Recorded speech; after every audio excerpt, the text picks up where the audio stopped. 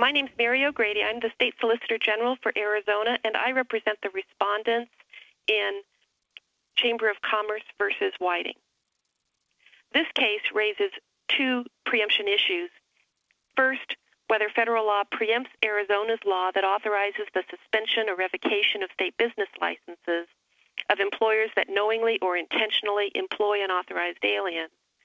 And second, the case addresses whether federal law preempts Arizona's requirement that employers use the federal E-Verify program. I'll start with the employer sanctions issue. Congress first enacted sanctions against employers that hire unauthorized aliens in the Immigration Reform and Control Act of 1986. Before that legislation, the Supreme Court in Ducanis v. Bica had determined that Congress had not preempted state sanctions against employers that employ unauthorized aliens.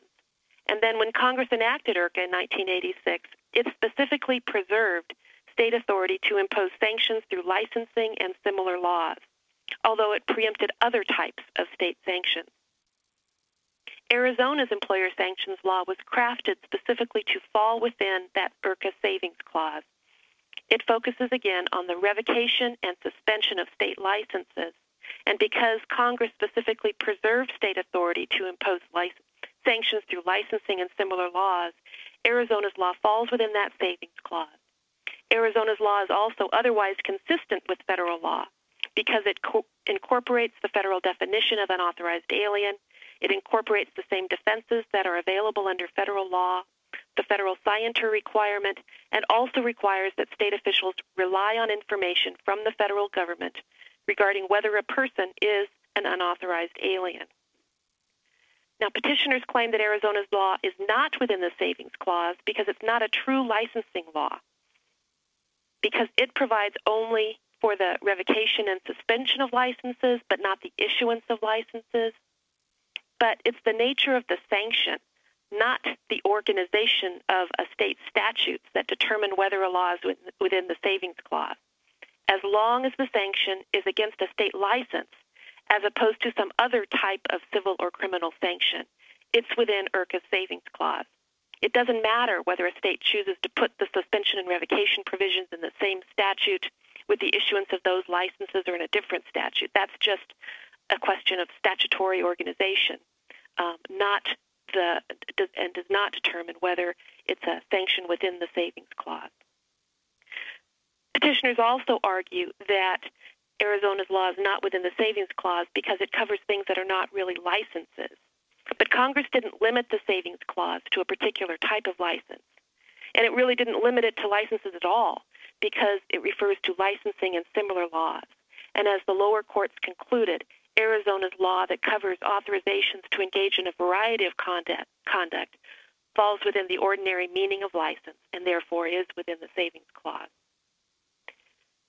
They also argue that Arizona's law is preempted because it doesn't first require a federal adjudication before a state sanction can be imposed. But the savings clause doesn't require a prior federal adjudication. And nothing else in IRCA's language or structure suggests a federal adjudication is required before a state can take action against an employer in its jurisdiction.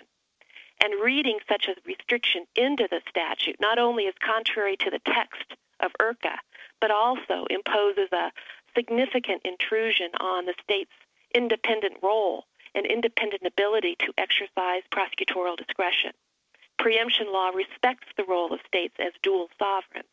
So a state should not be required, absent some clear indication from Congress, to wait for the federal government to decide in its discretion to take action against an employer before a state could take action against that employer within its jurisdiction.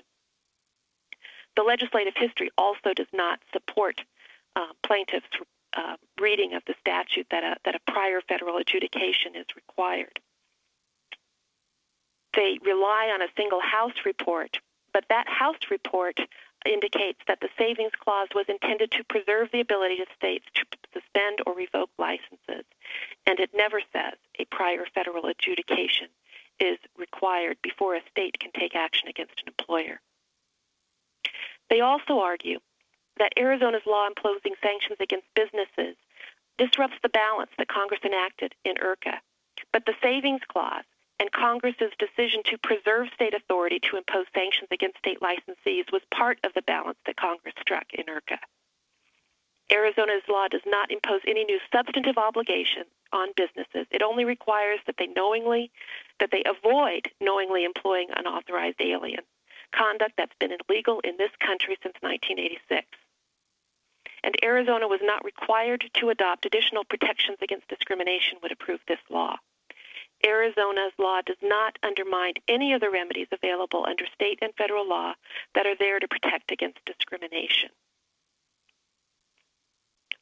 Because Arizona's law is within the Savings Clause and is otherwise consistent with federal law, it is not preempted. Moving to their argument concerning Arizona's E-Verify requirement. Now, E-Verify is a program developed by the federal government to help improve our employee verification system. Although it's discretionary at the national level, Arizona requires that employers within our jurisdiction use the program to, again, make sure that they're not hiring unauthorized workers. Congress has not precluded states from imposing such a requirement.